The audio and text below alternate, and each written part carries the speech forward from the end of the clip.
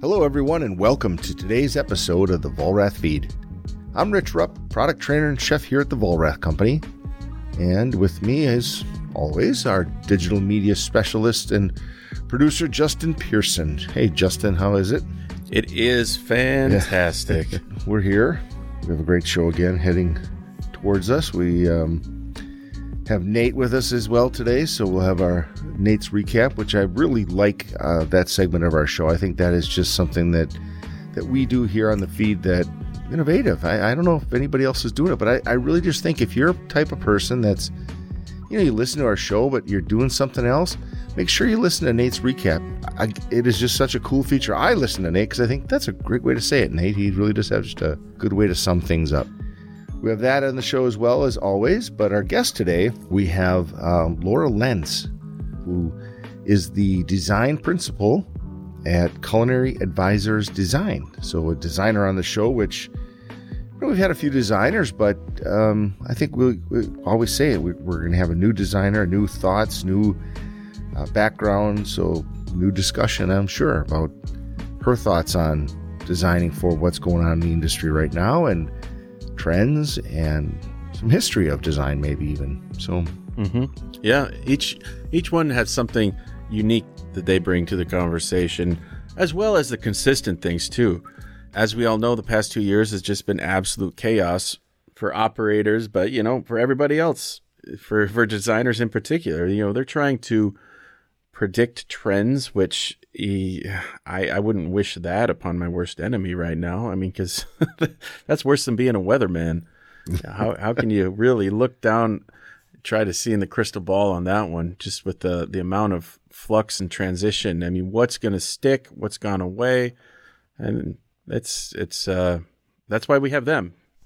Or help us to see what's coming. And, it's really about their ability to see things in your space maybe and advise you on what, what's worked in other areas. And I have, when I was going to school, I think I maybe told you this story, Justin, but my mom and dad remodeled their restaurant about one semester before. I took a class called facility planning. And my parents didn't use a designer. They let the architect design it, which is an entirely different type of design. Mm-hmm. So they invested money, had a rebuild or a redesign, remodel, I guess, of their restaurant. And then I take this design class, facilities planning and design. And I sure wish I had taken that class before they designed their restaurant, because you can walk in, and I walk in now anyway, I should say, and I see things that, should have been done differently. But well, yeah. If you're not specifically designing for food service, you look at what makes sense on paper, and it works in a vacuum. It's like, okay, this goes here, the oven goes over here, and there's a lot of other things that you don't think about, like traffic and what makes sense to have things where. And it comes back to really having an eye for it, and that comes with experience, but also a certain amount of just talent. I think most anybody can learn it, but some people just have a knack for it, and then they build upon that with their education and expertise and experience. So, and that's for any trade, that you got to have the eye for it, and that's something that architects, they've got a knack for what they do. And when it comes to something as specific and critical as food service design, they may or may not have it. And that's putting a lot of trust in somebody that is going to dictate how you're going to live your life. Well, right. And if they design great skyscrapers, does that mean they design great restaurants? I don't think that's the case, right? So some have expertise in certain areas, some don't. The fact, though, is small mom and pops maybe think they can't afford to have a designer. But then again, how are you basing that cost? Is that just the upfront cost? Or is that the cost of the facility being designed maybe not optimally, and then how many years you're going to be in that business? That's exactly it. You ask yourself, can I afford this right now? I think a better question might be, can I not afford this to do this? Because, you look at the longevity of how long you're going to be in that space, and is this going to drive your kitchen staff insane? Well, I can tell you it drives you insane if you know there's a better way, but you just can't justify the spend after you've done it wrong. So that I can tell you. Right. Justin, at Vollrath, we work with designers as well. It's not just in the operator and their designing their space. We work with them as well as far as some of our equipment that we put into those spaces. We want to make sure that we get their input and thoughts on trends and way that people are using it or way they're seeing people wanting to use things. So we have had designers, several of them, into Vollrath University for consultations, trainings, and get their opinions, just to hear from them what they're seeing, that we as an equipment manufacturer can help build things that they would like to see or use in their spaces. Well, and I'm thinking about when Vollrath University was built, and you were a critical component in some of those design steps, and you're essentially the operator. Your input was highly valued, and that's what a really good designer is going to do, is they value your input, and they're going to work with you step by step along the entire process to make sure that what they come up with is going to meet your needs on a daily basis. Right. I'm really happy with the way VU turned out, Vollrath University turned out. We use that space for many different functions, and we've got it to the point where it really does accommodate everything very, very well, I feel. I know you do some work in there with the video shoots that we do, and we've got multiple meeting spaces, multiple areas for product demos, so it's a pretty well-designed, thought-out space, I think. In regards to Vollrath University, what are some things that you added your input on that, had you not, it would have been less than desirable? Can you think of any instances there where you're like, no, this has got to change? Well, one thing that, when we design new equipment, we're always looking to make sure that that's featured in our space. So we have an area that we have a live cook line, and we have active pieces of equipment on that line. And that line also has a stainless steel wall, and it's a hood, so you don't really get behind that to add and take things out very easily. So we designed a space behind the wall that was like I don't know how to describe it other than a very long closet behind the cook line. So now if we want to drop in gas or special electrical supply or anything else that we didn't think of at the time, we have access to the backside of that wall. That was something that no one had put in until we thought it through and thought, wait a minute, let's try to put something in there, because we've gone down that road before. We went down the road of how do we add things into a space that's closed up and now finished. With this space behind the wall, now we can very easily do that. So that was one thing that when we redesigned the Vollrath University space, I made sure we put that in to have that flexibility down the road. Yeah, well, because otherwise it just would have been a finished wall, and on the other side of that, we've got display vignettes 2 feet of brick. Product. It's a 2-foot brick wall. You're not going to get into that somehow. Yeah, it's the little things like that it looks good on paper. Yep, everything fits, but having somebody who has additional insight is going to be very much worthwhile, to at least get their eyeballs on the plans and the blueprints before hammers start swinging.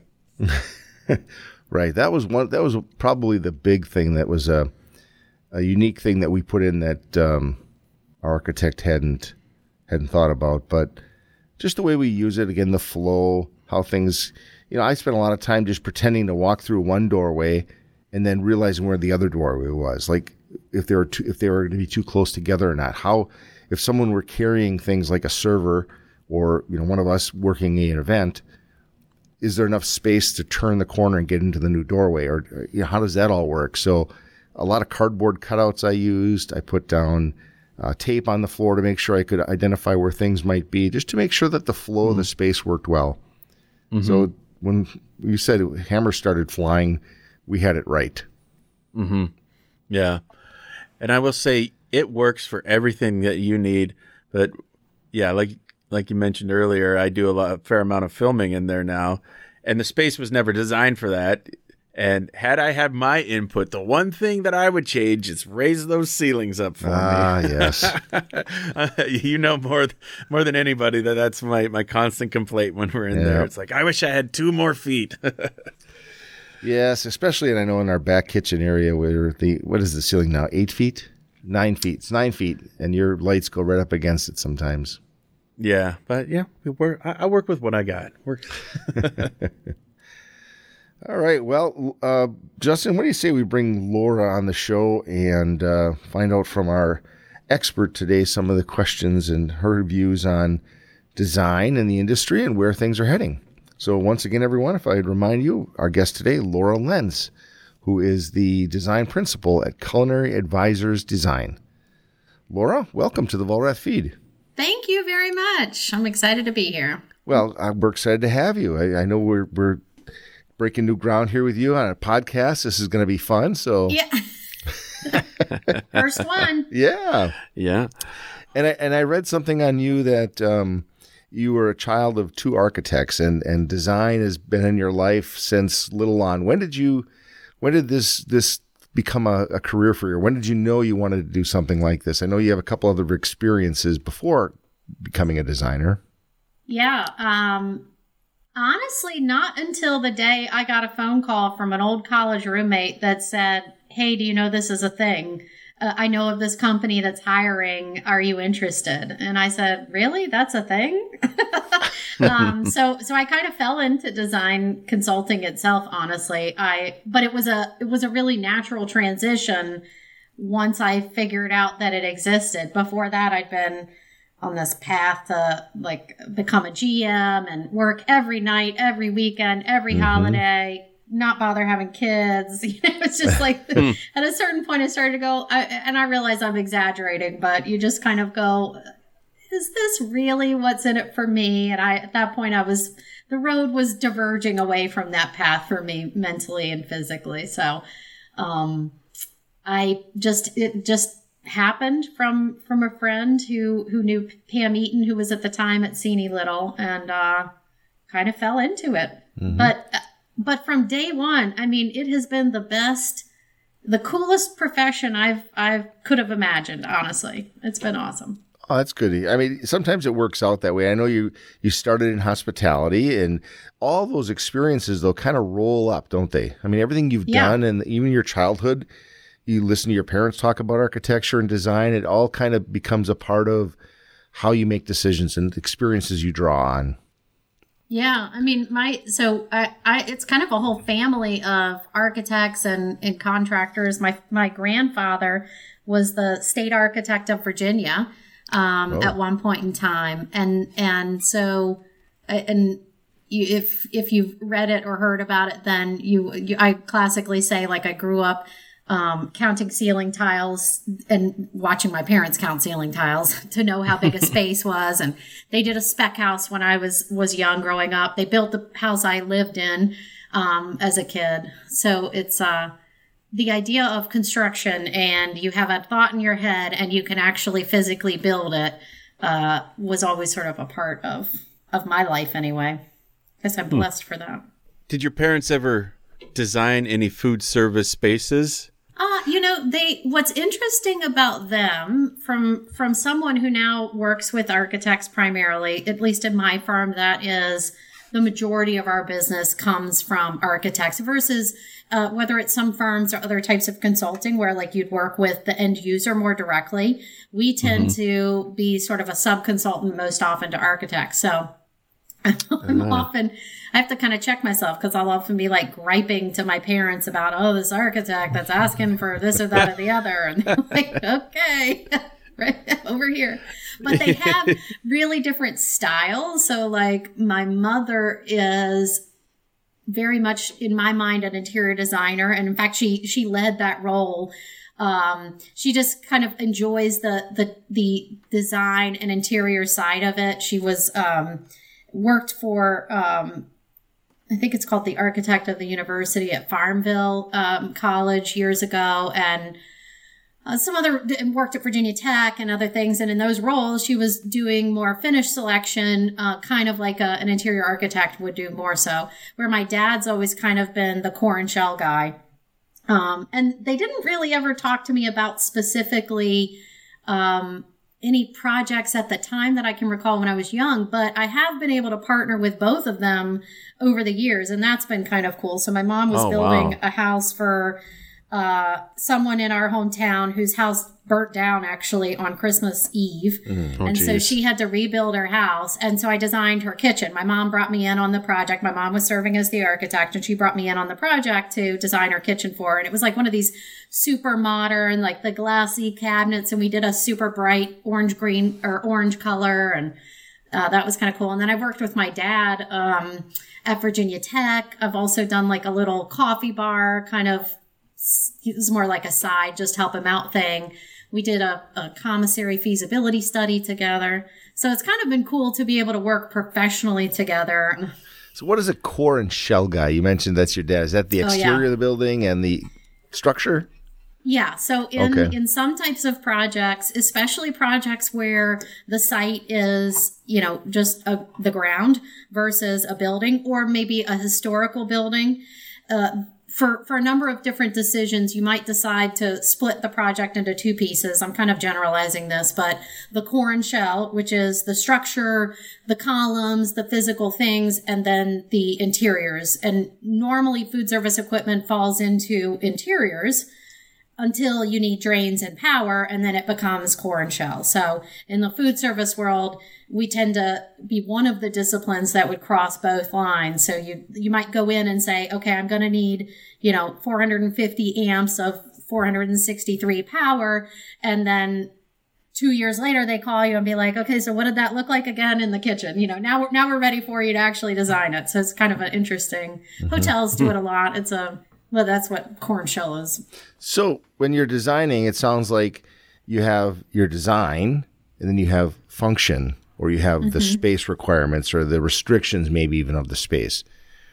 Obviously, I suppose that restriction wins, but if it's just designed for function or designed for aesthetics, which way, how do you balance that? That's interesting, but I do think that I'd start by saying my job as a food service designer is to be the voice of function and flow for the kitchen, for the employees, for whether it's front of house or back of house or whatever the food service situation is. Like that's our primary first and foremost job. If we're not speaking out for that 18-year-old chef who's going to have to be turning and burning sandwiches out of a Turbo Chef, nobody's going to be speaking for them. So, I always try and tell our folks and people I've worked with, that's our number one job. I do think that having had parents who are architects, one of the things that I also encourage food service consultants to appreciate is there is something to be said for the alignment, is the term we would use, of one counter to another to make a space feel more organized. And what's always fascinated me is architects do have an eye. I think that's what makes them good at what they do, for making a space feel organized. And as hard as it is for someone sometimes to look at a 2D plan and understand what that's going to be when it's actually built, your body and your mind can't help but appreciate the organization of spaces, the symmetry maybe, or the asymmetry. I think a lot of it is more subconscious even than it is conscious, but you really do process all that as a human being walking into a space. It's why you can be so impressed by, a museum exhibit or something. So not to sound preachy, but I do think that sometimes I will err on the side of understanding and wanting to help things, ride alongside and vie in with the form of the space. Because I do think function needs to come first. And I think that's our primary role in a project. But I also think that if you ignore form and you just fight for function, you don't end up with the best product. I've learned that recently too, actually. One of my partners, Mike, who I just say because he's a designer also, you'll look at his designs, and Bill Eaton, who I worked with at Cini, the good designers, the greats out there, you will look at their designs and you will see the form of the space, and it will flow and it will have the function, but it also is just like, wow, I never would have thought of that. There's always something that's, to me, still, I'll look at it and go, wow, I wouldn't have thought of that. So I hope others are seeing that in the projects that I do, but I do think that's important, I guess. So how much of the owners or operators' input do you seek out and apply to what you're doing? Oh, man. I want to say as much as I can. I think that always has to be censored, especially in different owner and operator relationships. But I think the best designs that I have ever done are ones where you got as much feedback and weigh in as you could.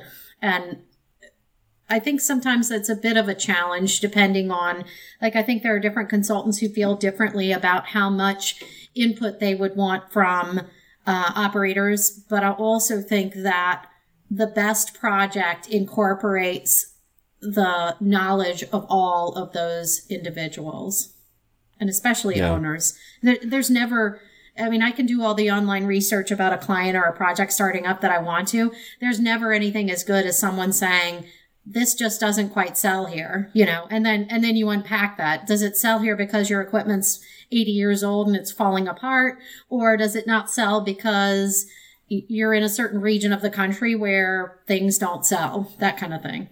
Mm-hmm. Yeah. Well, at the end of the day, they've got to trust you to know what you're doing. And I find, if you give them a little bit of like sense of control and their input is valued, that really helps create a sense of buy-in on their end, and then really adds to the level of trust. 100%. Well, you've got a lot of operator experience as well, and you draw on that, I'm sure, when you're designing your space. Do you have anything that is kind of your signature? Like you were saying before, you see these designers that you look at others and you hope they see things in your designs. Is there anything that you put in, or that you've kind of got your common thing that you always try to do in your design? Anything unique maybe, or? Yeah, gosh, my head is kind of swimming. I mean, I think you mentioned something in an article. I'll be darned if I can find it now, but I thought there's something you said you hardly ever design. Oh, I know what it is. Rack shelving. Track shelving. Yeah. I do like that. It always just fits well into spaces. Yeah, you're right. Maybe that's me, huh? That's my shtick. But it's very handy if you work in those systems, because you're saving all that space. Yeah. So it does a thing. I do think you're right. I mean, it's definitely not universal, but if I'm starting out a project, and I'd like to think I'm pretty methodical, right? So I'm always starting out on paper with a list of what a project is going to need, but there's always like a cook line. I'll have my go-tos in my head. Does the project really need this? Does it need that? So I definitely have those things. And I've been saying a lot lately. I wonder if you guys hear this in your other conversations, but man, a piece of equipment that can do more than one thing. We were talking about this at the MUFAS conference back in January, but I mean, you've got to have equipment. And if someone's R&Ding something, I think it's about what else can I get out of this, blast chiller that can slow cook. The Combi steamer was probably one of the first products that I think came about that, at least for me, it was probably more for where I was in my career path, but was like, oh yeah, this is a great idea. What else can we get out of this puppy? Hot Frost is one that's sort of popular now. I think, there's just, what else can you do with this space? Hot Frost. Yeah. Like the hot cold shelves and hot frost equipment. Mm-hmm. Okay. Cold shelf. We have hot cold wells. Those are, multi-purpose for sure. The hot cold well, especially when you're talking about something that's serving throughout all the day parts, right? To be able to flip on and off a well from hot to a cold. But now you're talking that's in a heated shelf or frost top as well, one piece of equipment.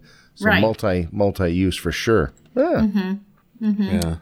That really has been the battle cry for everybody over the past, since we've been doing this, is like, if you've got to have multifunctionality. That is the future of food service for sure. And I think I'd like to think, let me say it this way. The more I think about it, the more I think that the combinations might be a little bit unexpected, but I'm not positive that that's true. But, let me say, for example, the 6-burner range with the oven base, that I think was applied in, I don't even want to think about how many a la carte kitchens in every restaurant across this country. But now, and this is also, I'm sure, because of the type of work that we do, which is that we do non-commercial work as well as commercial and retail work.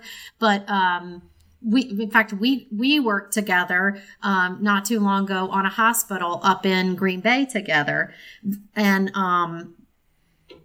we were looking at different stations and how do we do a food truck concept, right? So we wanted to get every little thing out of this station within a servery that we possibly could. So I even got a little flack for it, but not too long ago I was thinking about, maybe it's then like a microwave convection oven under an induction range or something like that. But I think the combinations now might almost be more different than they would have been before because we're all striving to get more, different cuisines out of the same space than we would have done before or, just kind of uber flexible.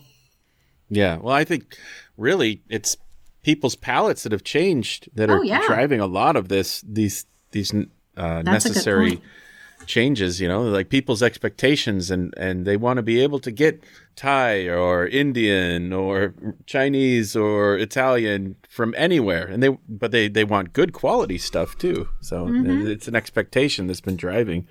Coming back to kind of your process, when you take a look at blueprints or drawings or you walk into a space, what is your creative process like? Where do you get like that initial inspiration and what are you looking for? Obviously, there's some things like the bullet list of that you have to go down and as far as what their needs are. But what's your initial reaction when you first approach a project? Well, the first thing I like to try and do is to identify what are my superpowers in this space. Like, what are the things that I can turn? I mean, ideally, maybe even it's what's a negative that I can turn into a positive, but what are my superpowers in a space? I mean, I will also say food service in general is always constrained in some form or fashion for our utilities, for where can exhaust get into a building, where can it get out of a building, where's the loading dock, like all these things that most people are readily thinking of. But I also think that from a design perspective, windows, natural light, where can we get windows and natural light? I mean, I am working on a hospital project right now where we are consciously affecting the design because of the ability to get more natural light into the kitchen. So for example, where I would have had, wall shelf stacked floor to ceiling above a prep table, I'm only going to have one wall shelf because I get like nice clear story or transom windows above that. And then we have some clear story spaces, which is dropping columns in locations that otherwise wouldn't have been ideal. And maybe normally I wouldn't have wanted them there. But in this case, I mean, I guess I've been thinking about it a lot as a designer and an individual, but it's like, so if I'm in the kitchen, would I rather have that second wall shelf? I mean, obviously you want to compensate it somehow, compensate for the loss of it somehow. But would I rather have that second wall shelf, or would I be able to see a bird flying by and have a little access to natural daylight? I mean, you're putting natural light in kitchens? Yeah. right. Who is doing that these days? Tell me. Yeah. You really are thinking about like that 18-year-old sandwich kid. Right. I mean, and their mental health. Well, I think, some of this is obviously being driven by well building and this project in particular is seeking a Green Globe certification, which I've been learning a lot about. But, all those things, I think I guess this is me as a designer, right? Like I'm almost putting a higher level of importance on getting windows into a kitchen, and I'm willing and consciously making decisions to adjust a design, from the perfect design. Like why can't McDonald's have skylights? How cool would that be? Right? Right over that little chef sign? Chick-fil-A? Let's do it. Are you doing these things in response to the need for everyone to have nice space for their employees to work in, right? Labor is such a hard thing to get and retain now. Years ago, the kitchen, it was just a workspace. The dish pit was a pit. I mean, it was it was not a nice place to be. So are you doing these things in an effort to try to make those facilities be able to retain employees better and longer? Yeah, very nice. Yeah, Excellent. Honestly, in my experience, what's driving it right now is about the certification requirements for well building, Fitwel, and a number of the Green Globes that I mentioned, like a number of those types of programs. But the heart of their mission is to make spaces more inviting. I guess the thing that I'm loving is that where before in a building, for example, the kitchen employees might have been seen as different than the actual inhabitants, if it's a workplace, right? Like, so the employees of the company were valued maybe differently than the operators in the kitchen. I think one of the nice things that's come about through the certifications and legislation is that it's leveling the playing field. So if you want to say that you're providing a good environment for all employees, it needs to be for all employees. So I've grown some appreciation for that. I think it's awesome. So it's not about the light, the natural light for the light's sake, for lowering energy or for, it's truly creature comfort. It's a little bit of both, but yeah, it's in well building and Green Globes, it's truly about, are you taking good care of those employees? Nice. What a simple and beautiful way to tell somebody that they're valued. Right. Yeah. Just here's a little bit of natural light. It's true. I love it. It's very true. It is very true. Truly. Restaurant back of house, a light, a kitchen with a skylight or a natural light source. Unique idea. Yeah. Very cool. I've been thinking about that a lot with like people with home working situations lately. So our company has been home working since I started, and I forced a renovation of our basement, the space that I'm in right now. And one of the awesome things about it is there's a ton of natural light. There's a ton of windows, and we're looking now at moving, and I'm starting to realize what a blessing that is. I mean, I think about so many people who probably weren't planning on being in a work from home situation over these last 2 years, and suddenly we all are. Mm-hmm. And, you wonder if everyone hopefully is able to have some natural light. But I certainly will say I've appreciated it a heck of a lot more. Yeah. Has that changed some of the jobs you're working on, or some of the jobs that you're doing? Are the operators or the business owners changing some of the requirements or the thoughts of what they'll be looking for on-site food service? Yeah, I think it has. I still think right now it has left a lot of unknowns. I think we are certainly starting to see a lot more action and movement and traction on whether we're readying for a return to work, or whether it's even more so than that. Like, we're doing a number of master plan projects right now where we're trying to figure out, just what a client wants to do down the road.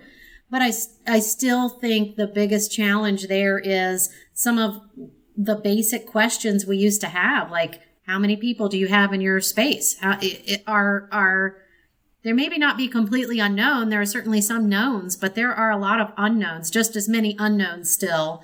How many, and let me also say there's no real historical data. I think it kind of all got, the reset button got pushed on the historical data. Like, when we developed sizing models initially for a project, you used to want to take out, okay, what's your employee population in a building? This is a workplace example, obviously. And then you'd account for, vacation time and time off and just general out of the office, right? Like, you don't have 100% of your employees on site on a given day. So do you give 2 weeks of vacation, or do you give 4 weeks of vacation? Well, now I think a huge component of that obviously is, how many people are actually required to come into work on a given day. And so it's definitely changed the way we are working through projects and working with clients. So I think I'm still feeling strongly that there's just a lot of unknowns. We've hit the reset button. We're all moving forward. We're working on solutions. But having the historical data is something we're without right now. So we're kind of figuring things out. Yeah, Rich and I, we were talking, and Nate, we were talking the other day about what are some of the things coming out of COVID that are going to stick? What are some things that have gone by the wayside? And, we're just trying to think about our food locker is going to be a part of our future? Are some sort of semi-permanent breath guards over registers? What are some things that you're trending for? Because honestly, I feel like, there's this whole COVID stuff that's been our burden for so long, and we're coming out on the other side of that. What does the next one look like, and how are we going to be prepared for that in food service? So I remember when I was probably, let's say, 6 months into the pandemic, I remember saying in something, it was either talking with someone or writing it in an article, but I said that I felt like the pandemic might not be the death of the salad bar, but it would definitely be the death of the menu. That's we all say and have thought lots of different things, right? So I still, though, I don't think the salad bar is going to die. I think that's probably still pretty contentious, but you also need to know that I'm a big fan of a good salad bar. So, I mean, both of us here too. Yeah. I've insulted so many clients when I go into a big corporate servery and they're like, what do you want for lunch? Do you want to try this fantastic burger we have at the grill? And I'm like, no, I want your 30-foot long salad bar, please. And thank you. And they're just like, this is what's in it for me. So I hopefully I didn't insult too many people, but man, I love a good salad bar. So I'm glad the salad bar is not dying.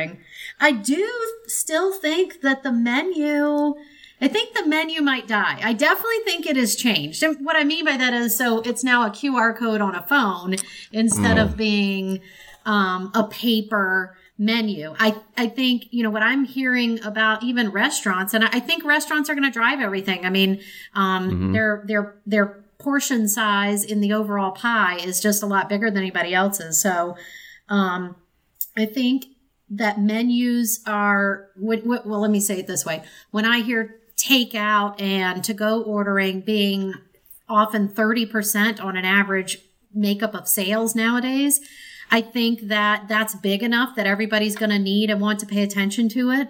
I think anybody who's got a kitchen right now is looking at making sure they're designing for the best spaces. We're doing a number of projects now where the conversations are, where's my dedicated food pickup area? And how do I not make it awkward for diners who are now dining next to paper bags? And how do I not make it awkward for the customer experience of picking up a to-go order being, something that's not walk-in, and where am I supposed to go? And do I pick up at the bar or whatever? Like, there's a dedicated food pickup area or a parking spot or whatever. But nonetheless, the point is we're all going more to our phones, I think.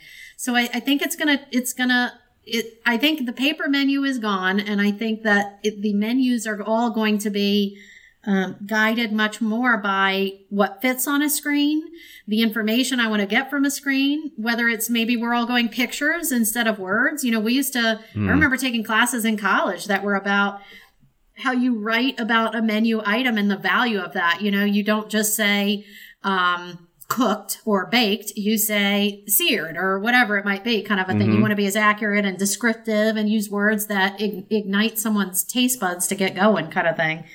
So I think that's going to change. I had heard for a while a number of consultants talking about decentralized food service as being the way of the future. We'd have smaller, multiple groups of food. I don't know that I know exactly how any of those individuals feel now, but I will say for me, I think, I'll just put it out there, I think there used to be a pretty darned universal design or way of thinking that we went about. And these comments are actually quite a bit about workplace and non-commercial, but a servery and healthcare, even a servery is a servery is a servery was kind of the way we did it. And it maybe got bigger and there were more stations depending on your population, or maybe it got smaller. But I think now you have to plan for, in the design, how many people are going to be in a space, but it can't be universal. Food halls are still being done by a number of people, and a number of people really love them. Right now for us, that's a lot of manufacturing folks who they're kind of looking like serveries in the non-commercial world, but they're stations that have identifiable brand concepts that are cool and different, and they're not synonymous looking across the space. But I also think there's plenty of clients that want a more articulated space that might be spread out. So instead of bringing everyone together to one space, they are doing, let's say, one at each building in a campus situation or something.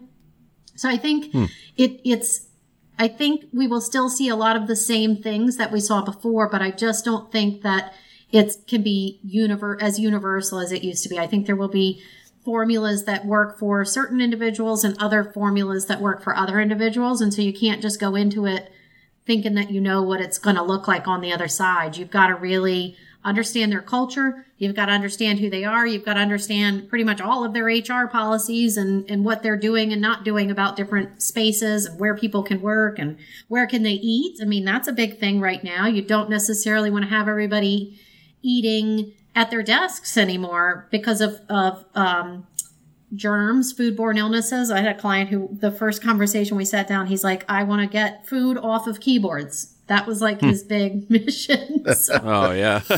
Well, did you hear about that story? It just came out the other day about that college kid. No. Who ate some leftover noodles and rice from restaurant and ended up getting his feet or his legs amputated. What? Oh, gosh. And part of his fingers. And I was within like 24 hours of consuming the food. And I was just like, oh my gosh. There's a lot more to it, of course. Like he was short on a meningitis booster or something like that. And that contributed. Yeah. But I'm just like, it makes me think about leftovers. And I'm like, I don't think I want to hold on to anything anymore. Yeah. Well, I don't know about you guys, but I definitely, the shelf life of a leftover that I've made in my own kitchen is different than the shelf life of a leftover that I've gotten from a restaurant. You can be sure of that. No offense to the restaurants out there, but their time out in the danger zone has likely been longer than when I do it in my kitchen. So yeah, I don't keep products as long, but I mean, that's a really good point. That's going to be huge. I mean, I think lockers are serving, you mentioned that they're serving a huge need right now. I think they're here to stay. I don't think they're going to go away. I don't know that we're going to be building automats everywhere.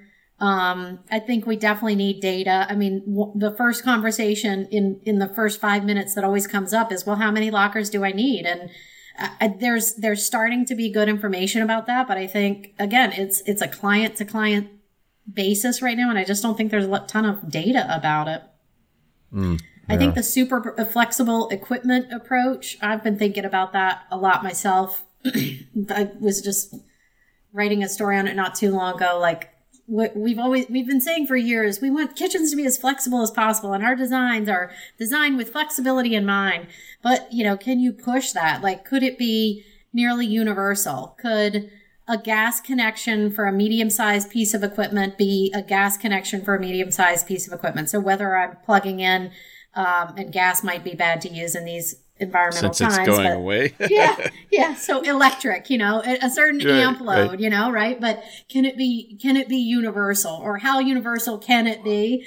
So that you could, going back to that whole idea of how much can I get out of a little parking space, right? Like, well, we always would talk about that at the Vollrath company with countertop equipment. Do you see countertop equipment as filling that kind of plug and play need where maybe if it's easy enough, it's on a cart, you can pick, or then I guess it's not countertop anymore. But if you can switch out pieces of equipment readily, easily, because you've got a connection in the back that can be quick disconnects or gas or same amp draw or some other kind of electrical connection point, does that fit the need of being flexible in and one space maybe being used for multiple ways, or do you still want one piece of equipment that, I suppose that's ideal, right? One piece of equipment that can do multiple things, like an oven can also turn into a refrigerator, I guess is what we were kind of talking about before, right?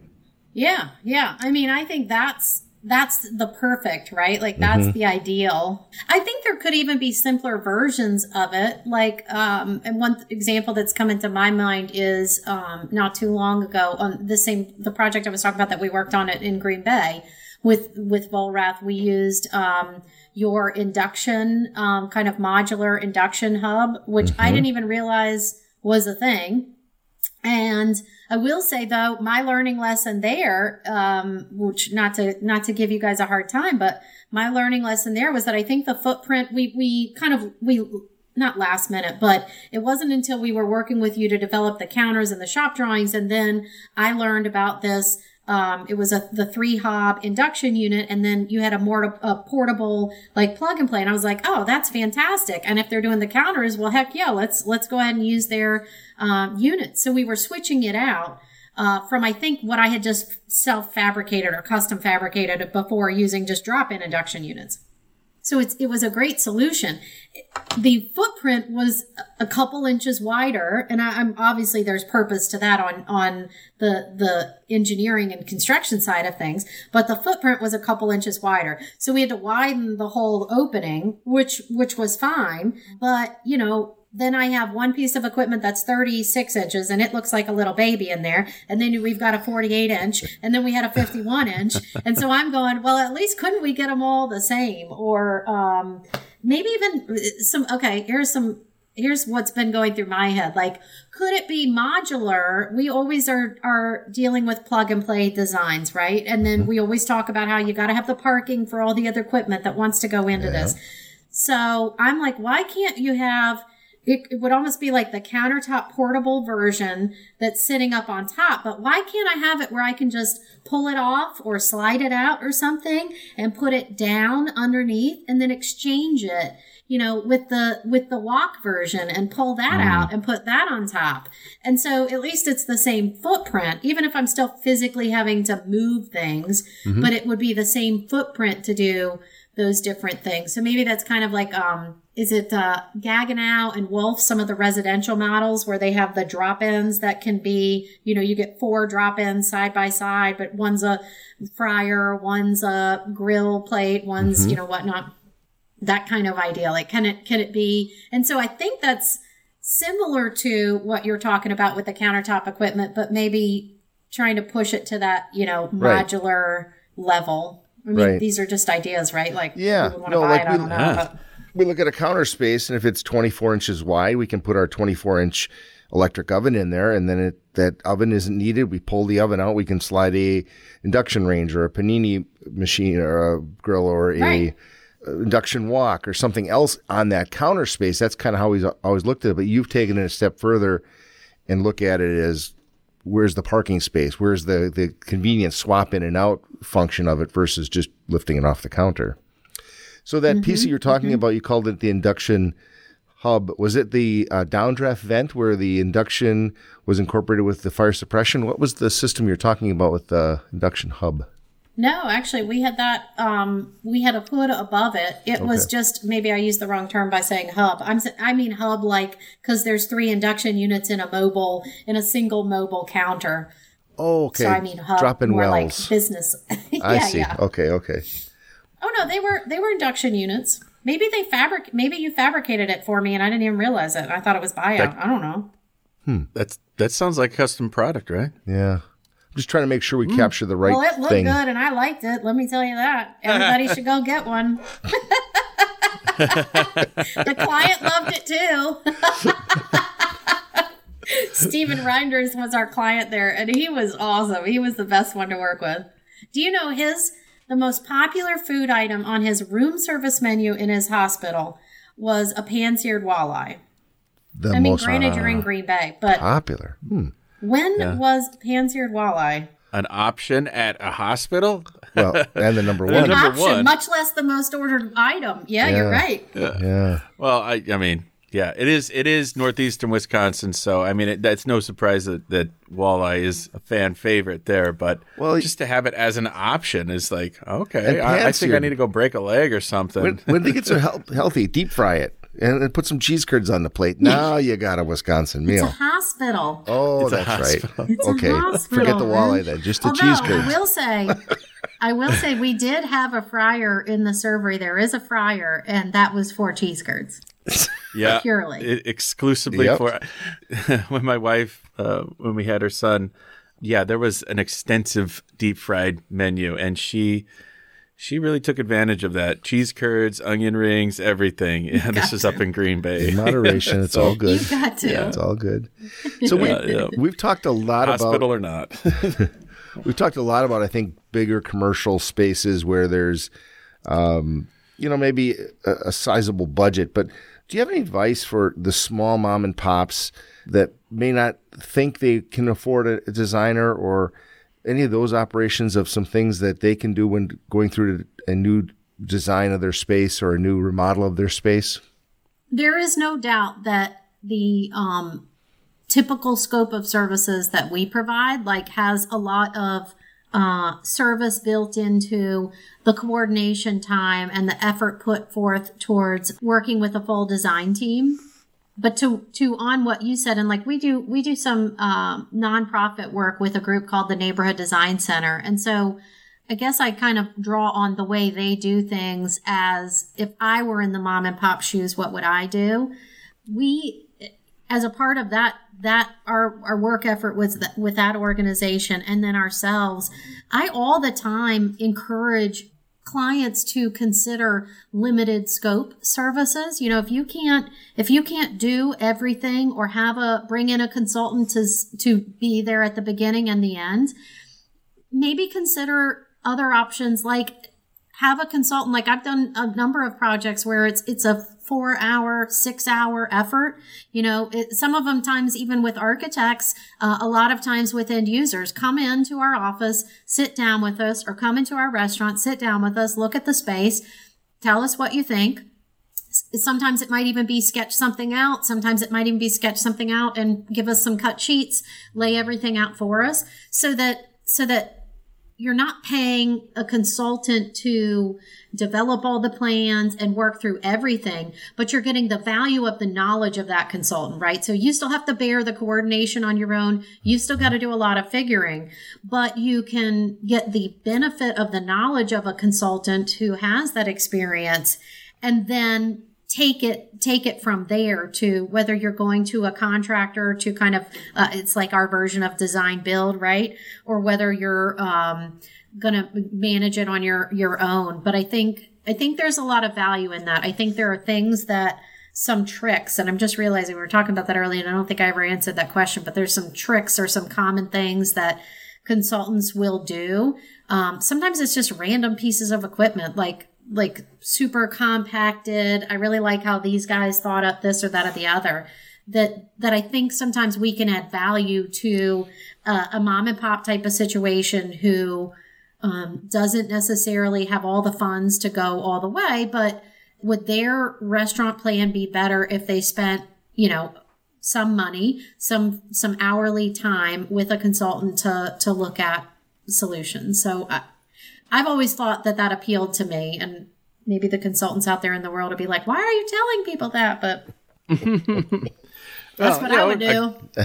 So a good design firm or a good food service designer, their services should be modular, and you can pick them up and use them however you need them. Oh, yeah, we do a la carte platters, poo-poo platters of choices all the time. Yeah, absolutely. Yeah. We do it a lot, too, when we partner with other food service consultants, obviously, is what I'm talking about. But, I've done a number of partnerships, and actually they're pretty popular right now with as many unknowns and master plans and feasibility studies as people have done. So I've partnered a lot with Karen Malady, Russ Benson, Tom Newcomb, Bernadette Ventura, you name it, but a number of the consultants that are out there, and just gone and said, I kind of think this client needs it. They may not know they need it. They have no idea how much it costs, but let me put this scope of services in here. Or how about, they're asking for this and let's team up together and provide something. But a lot of times your approach there might be more of an a la carte menu,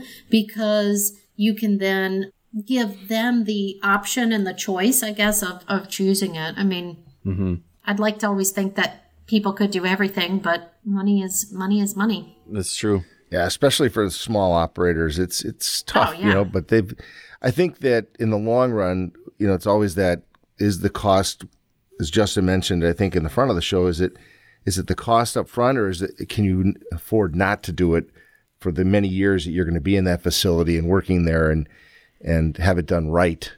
I was telling a story on the front end of the show where my parents remodeled their restaurant one semester before I took a class in school called Facility Planning and Design. Whereas if I would have taken that class, and I think they relied on their architect to be their designer, there's some things that just shouldn't work. Now, my parents have been in business 40 plus years. It works, but it doesn't work as well as it could with some little design tweaks and some traffic flows in their case, which would have been greatly improved. But the ergonomics of it, I think, is huge. That when you said that, the thing it made me think of is the bar top, like the perfect dimension to a bar top. And there's probably a slight variance if you talk to a food service consultant, but the one I've always worked with is a 24-inch bar top. And I'm telling you, if you get to a 27-inch bar top or a 28-inch bar top, it is not nearly as friendly, and you can't make drinks as fast, and you don't make as much money. I think there's a lot of truth in that science. The dimension of the bar top. There you have it. I'm going to take a tape measure out now, and I'll be measuring every bar I go to. See what it is. But you're right. I've sat at some that are very, very deep, and that bartender's a good long ways away from you. It seems funny. It seems weird, right? It doesn't fit. They talked about the aesthetics of walking into a space. Is it balanced? Is it symmetrical? There's subconscious things we pick up on that we feel one way or another by entering a space. There is a bar in the Nashville airport. Well, it might still be there. It's been a while. It's been a minute since I went to Nashville. I think it was FCSI in April of some year. But there's a bar in the airport that is, the bar top is shaped like a guitar, and, the guitar neck. And there is also I believe it was a golf putter that is readily available for trying to get the drinks at the end of the bar top. And I'm sure, it's a cool thought on how to do a bar. So I'm not knocking it, but I'm just saying, I'm sure that there could have been a few more conversations in making the design work so that you wouldn't always be obligated to have a golf putter available to get a drink. To give a drink, to get a drink. Yeah. To get a drink. In today's time where you're with a client, you've got some experience behind you. You're growing up again with your family and so forth. At what point do you trust your gut sometimes? You just say, you know what, I really feel like this is the way to go. And where does it, do you do that now? Or are you still a little leery? Do you still double check things? Or do you feel like you've got enough in you now that you can go with your gut? So my partner, he can go with his gut, hands down, no question. I am definitely leaning on my gut a lot of the time. I am definitely still someone who, I just like the numbers anyway. I was born with like a planner in my hands. I don't even know what to tell you, but back to our house, my poor husband, he says, so I'm kind of thinking about moving. And I'm like, all right, Pod's showing up tomorrow. Poor guy. The poor guy. So I definitely still like to use the data. I will also say I'm and when I say data, I mean like sizing models and how big of a space do you need. And I'm a big person in using data to tell a story, to help a client understand. I think the way food service design happened also when it was in its infancy as a profession, I think there was a lot more gut using. I think now that people know so much more about food, I think maybe that's why I'm a little less likely to do it, because I think people do want to know, well, how do I do this? Or how can I do that? Or can I get food service into this space or that space? So I tend to use data a lot more about telling the story for a client so that they can understand why you can do this or you can't do this, or this is the stronger solution because it has more or less square footage. Even though it doesn't look like it, you're getting twice as much space. I mean, that does happen. So it tends to start with the gut. Where I use my gut the most heavily, though, is like if you're concepting or test fitting out a blank space, new restaurant, here's your space, go figure it out. I will test fit. I mean, I'm usually like still coming up with 8 different ideas and then kind of scratching them off. This doesn't work. This doesn't work. This doesn't work. I think the gut comes in handy when it's like, okay, I'm going to stop. I don't exactly know how this would work out, and I don't know why this is better or worse, but I know it's not as good. So I'm going to stop paying attention to it and, go to the next one. So I think that's where gut for me comes in handy. I also find I use it a lot for clients. So sometimes just going, if there's an idea that comes up in a call on the fly or something, and I know I've said a number of times, like, I don't know that I can tell you exactly why that doesn't work as well, but I know it doesn't work as well. Or maybe it does work. I don't know. Well, you must have a good sense of it all, because I just wanted to say congratulations, by the way, on your 2020 Young Lion Award. Oh, thanks. FDR Magazine, right? So yeah, thank you. That's quite a nice honor. What all is incorporated with that award? I mean, you get to be honored at a banquet or something, or? Honestly, I haven't heard anything. I think that hit right as the pandemic was sort of starting. So it kind of ended up being one of those things that, it's like the KI Award winners of 2020 also were like kind of, oh yeah, that was a thing. But we were going to have a big banquet at the NRA show. Okay. And it was going to be a thing. And then we didn't end up being able to have it. So, okay. So it might just have been, a little silent thunder. Although, thank you for bringing it up, because now everybody will know. Yeah, but no, certainly recognition for what you do and what you've done, the way you go about your day and your job. So it's a good validation for what you've done. So. Oh, thanks. That's awesome. Appreciate it. Pleasure. All right. Well, Laura, listen, we have spent a lot of time here with you today. This has been fantastic. Thank you so much for joining us. We really do appreciate your time with us today. And I know our guests and our listeners are going to appreciate hearing your insights and stories. And you're a great guest. Thank you again for coming on the show with us today. One of the things we always like to get from our guests is at some point in your career, your life, there's been something someone said or a quote you've read or something else that you've found that inspires you, guides you. Do you have anything like that you could share with our listeners? I do, totally. It's something, I had an uncle who has passed away for a number of years now, but he always said, every day is a gift.